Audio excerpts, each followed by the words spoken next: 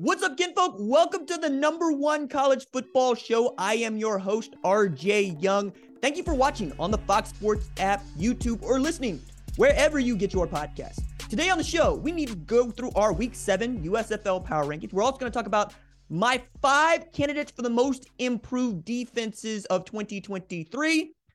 But first, let's do another installment of our New Faces in New Places segment. And this week, we're going to talk about Luke Fickell and Wisconsin. I think it's important to start with who Wisconsin is and why Luke Fickell is the right guy for the job, and then what you can expect from Wisconsin in 2023. So until Barry Alvarez becomes head coach at Wisconsin, nobody really thought about Wisconsin as a league. That's just a fact. 4 years in, 1993, his Wisconsin team reaches the Rose Bowl, and they've had a steady stream of excellence for nearly 40 years, or 30 years now, right? We're also talking about great tailbacks and running the football. So much so that is what Coach Alvarez used to say was the thing that made Wisconsin, Wisconsin. We're going to run the football, right? And if you can't stop the run, we're probably not going to pass. And that has been their identity up until this season. It's a long time. And you think about some of the tailbacks that came through there and the offensive linemen that come through there, you can understand why some folks would be, well, reluctant to change the offense. But that is one of the things that Luke Fickell has chosen to do. Now, the reason that Luke Fickell is the head coach at Wisconsin is because Paul Chryst got fired after a 2-3 start to 2022. To which you might ask, how does a guy that goes 67-26 with 4 out of his first 5 seasons ending with 10 victories or more, and having led Wisconsin to a 13-0 record into the Big Ten championship game, 2017. They lose that one 27-21 to Ohio State. End up getting fired for basically doing what you've come to know from Wisconsin, which is win a bunch of football games, but not necessarily win the Big Ten championship, and certainly not play for a national championship. These are things that Luke Fickell has done, okay? So the first thing to know about Luke Fickell is that, yeah, he was defensive coordinator on a national championship team, and he was, by default, a defensive coordinator on a national championship team that reached the college football playoff and won the Big Ten championship. But then he went to Cincinnati. And what he did at Cincinnati, we might not see again with the playoff expanding to 12 teams here in just about 18 months, right?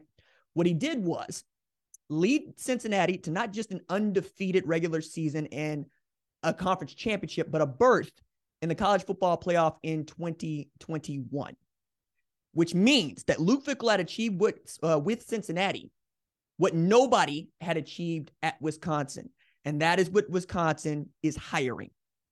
I understand how some folks are still very much loyal to Coach Chryst, and I can understand that. I also see why, if you are running Wisconsin and you would like to see the Badger football team break through, you would go get a guy who has been seated and understands the Big Ten and has also achieved at a high level with, frankly, fewer resources. So you go get your guy, and I think Luke Fickell was chomping at the bit to get to the job because he ended up coaching Wisconsin in their bowl game last year. And I thought that was really exciting and a great move on his part, because what better way to understand what you have than to see them in a live game environment with a chance to go either 7-6 or 6-7.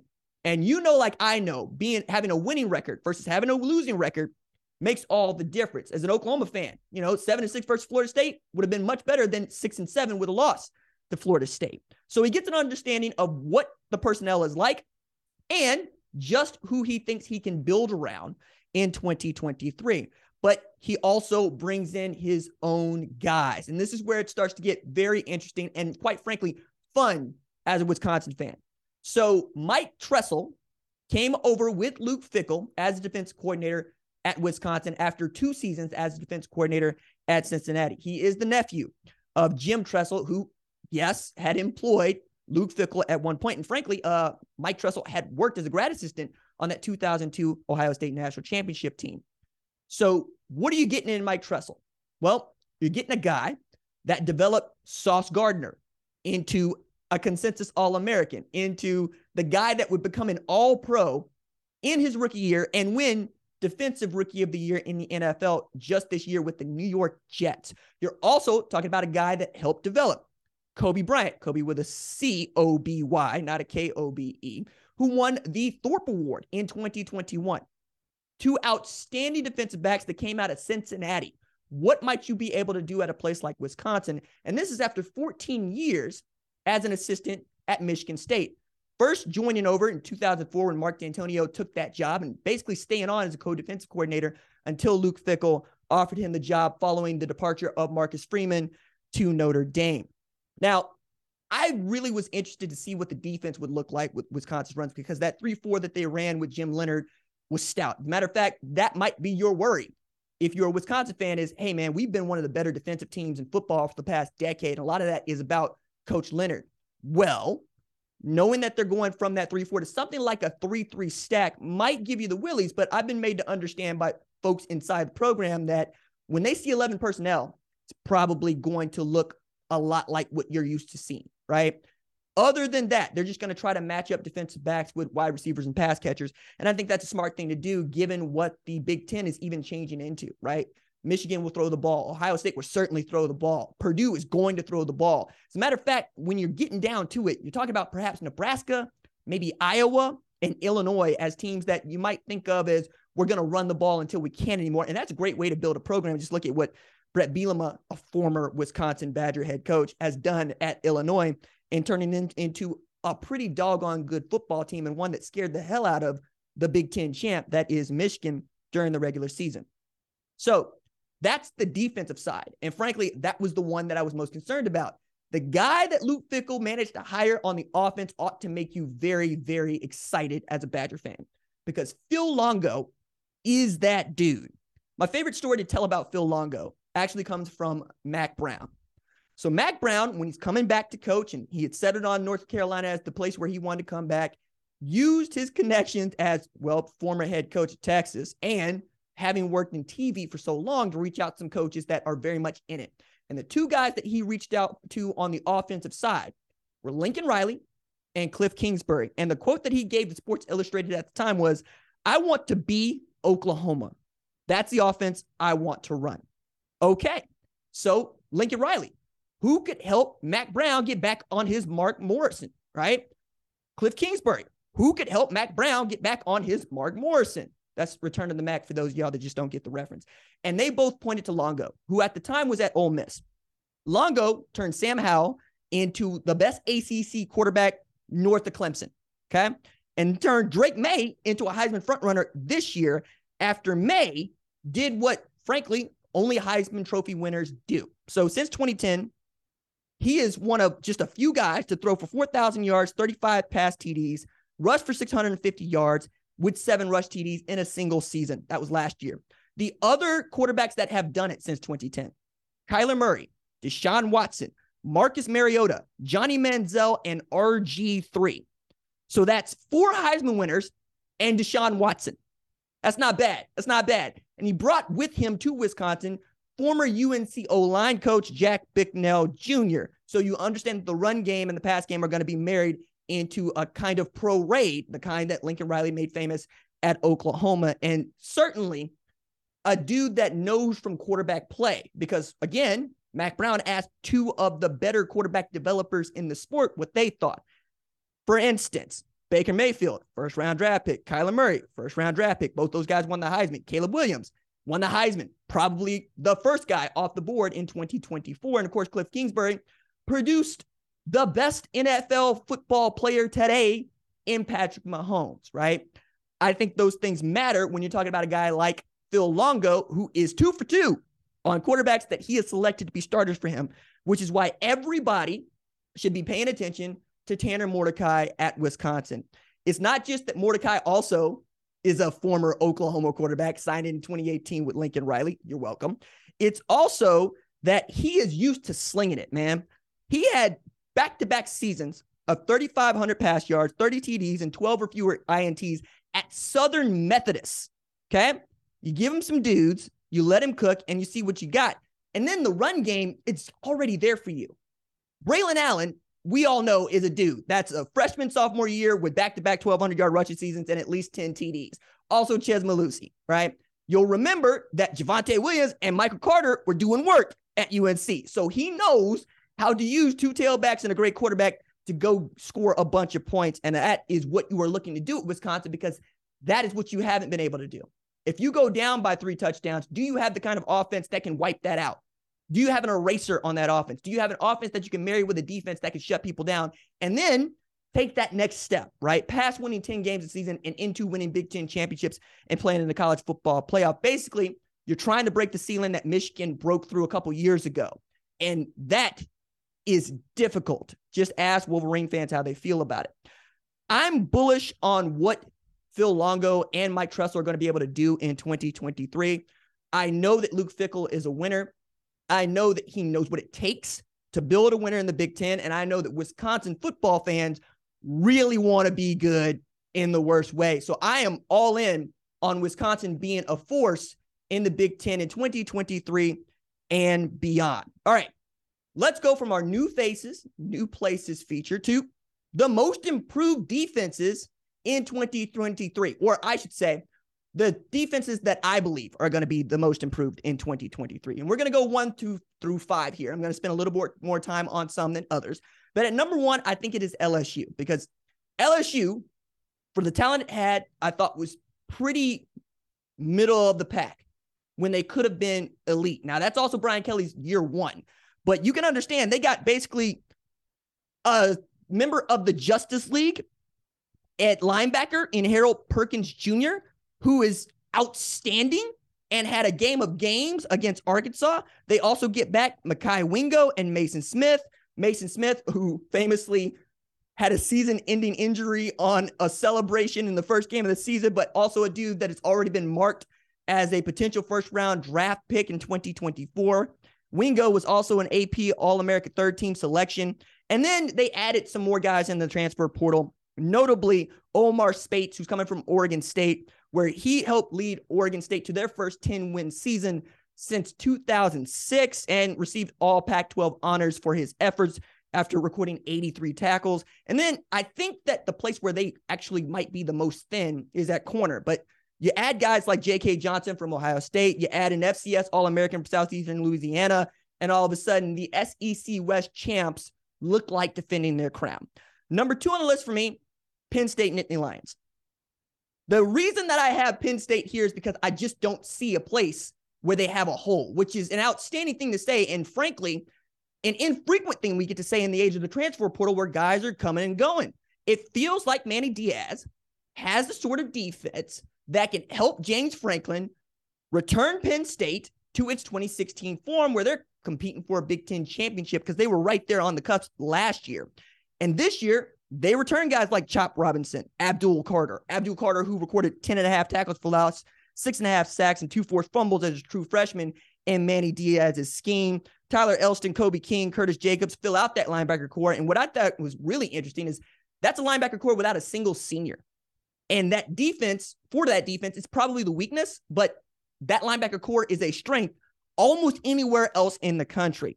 I'm really excited to see what Manny Diaz's aggressive style can bring to Penn State in this 2023 season where Drew Allar's going to have guys, but he's also going to need some help from the defense, this being his first year as the guy at Beaver Stadium. Now, number 3 on the list, I got Ohio State here.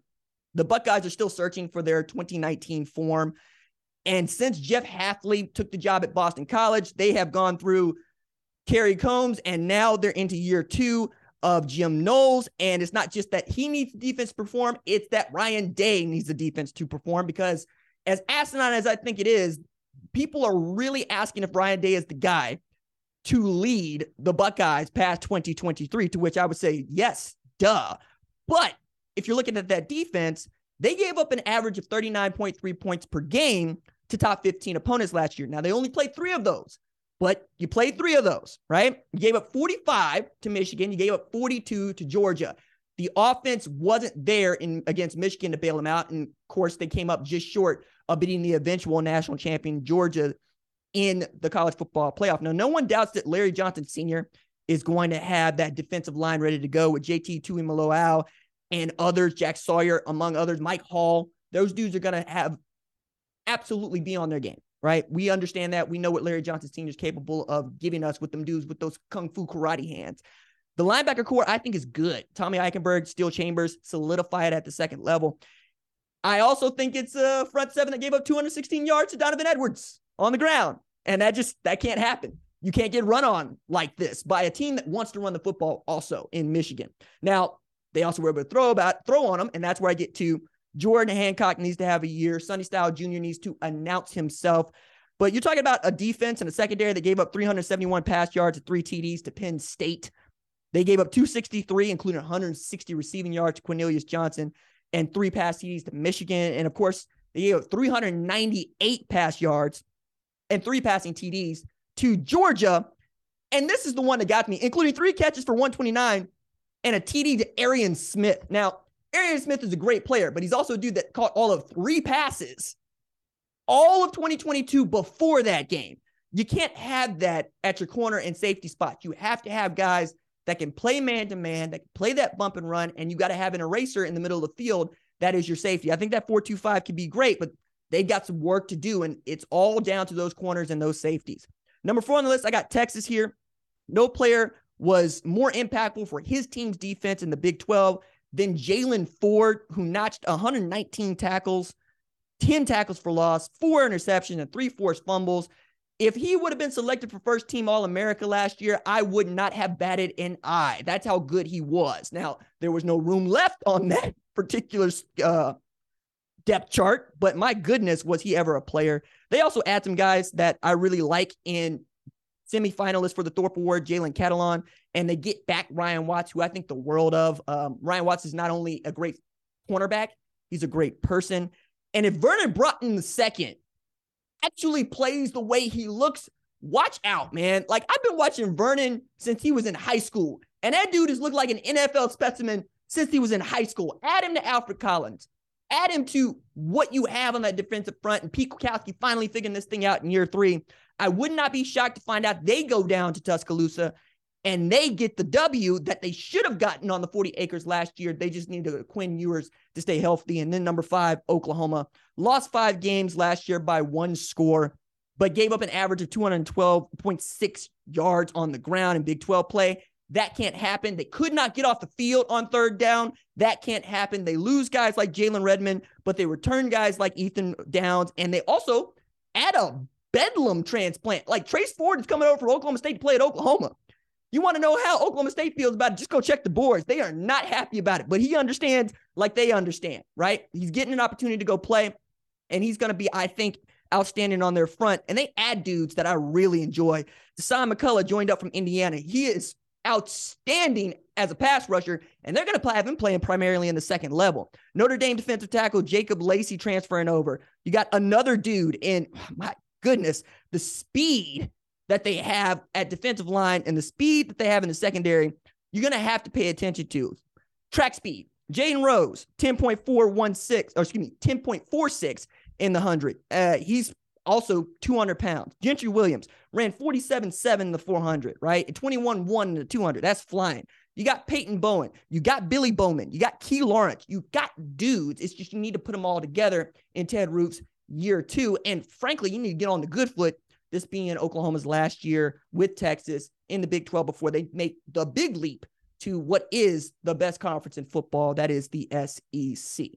Okay, let's do away with our most improved defenses, or what I think are going to be the most improved defenses in 2023. And let's do our Week 7 USFL Power Rankings. Let's start with this.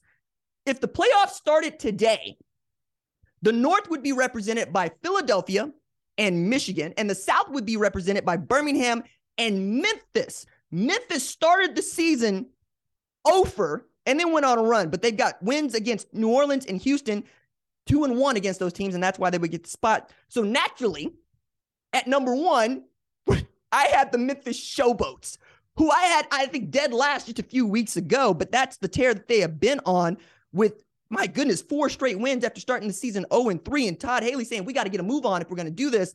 They beat Houston 23-20 at Simmons Bank Liberty Stadium, and Derek Dillon is becoming a star for them. It's another dude that is breaking out when they need him to break out. 64-yard break tackle, yak attack for the game-winning score to put them on the good foot, and I think you got to go with the team that's charging. If Al Capone's Whoop That Trick came on, you would understand because they actually did play that at the stadium. Let me tell you about Memphis. Memphis is about Memphis rap. Memphis is about is barbecue and is music. Al Capone, Young Dolph. Like, I was having a good time. When I heard Whoop That Trick come on at Simmons Bank, Liberty Stadium, I looked around and they're like, yeah. He did the coin toss here not too long ago. I'm like, yes, that's what I'm talking about, baby. Memphis be getting it how they live. I like that. Number 2 in our USFL Power Rankings, the Birmingham Stallions, who are 5-2, right? They got the better record. But I want to see them reel off some wins again, man. I'm used to a Birmingham Stallion team that does not take L. Remember, they lost all of one game last year. I mean, you had me out here thinking that with Alabama in white. Turns out, not so much. And then they got back on the good foot against the team that put 45 on them. They beat New Orleans 24-20. They're 19-2 at Protective Stadium when they give up fewer than 27 points, which is wild, right? Quarterback Alex Magoo is making a case for MVP. I mean, it goes because he goes. 198 total yards, 2 TDs in that win. Former Ohio linebacker Quentin Poling at a game of games, 11 tackles, 3 for loss, 2 sacks, and a fumble recovery. Birmingham reclaimed the number 2 spot at the top like Gucci Mane after drop top whop. Number 3 on the USFL Power Rankings for me are the Philadelphia Stars, who played a spirited game against the Pittsburgh Maulers last Sunday, winning that game 37-31 at Pro Football Hall of Fame Stadium. Life is good for the Stars. Like quarterback Case Cookis, figuring out. I got a Biletnikoff Award winner out there in Corey Coleman, and I'm going to throw him the ball. Had the longest play of the season when they connected for a 56-yard TD that led to Philly getting that game-winning 37-31 TD against Pittsburgh last Saturday. Cookis, 18-30 for 235, 2 TDs. I mean, I'm here for it. Now, I also need to say there has not been a USFL championship that has not had the Philadelphia Stars in it. And now that they are in position to clinch in week 8, it's looking that way again. With a win against Birmingham this Saturday, a game I will be at covering in person, and losses from New Jersey and Pittsburgh this week in the Stars, they clinched the division, right? With 2 weeks left to play. Number 4 on the list, New Orleans Breakers. They fall to 4-3 after a 4-0 start. They have done the opposite of what the Memphis Showboats have done. They lost 24-20 to Birmingham in a game that was more about officiating than I think Mike Pereira would like it to be about officiating. Like, I remember them moving the football 4 times during the last 2 minutes of the game, trying to figure out what the spot was and what the penalties were. Just not a great look.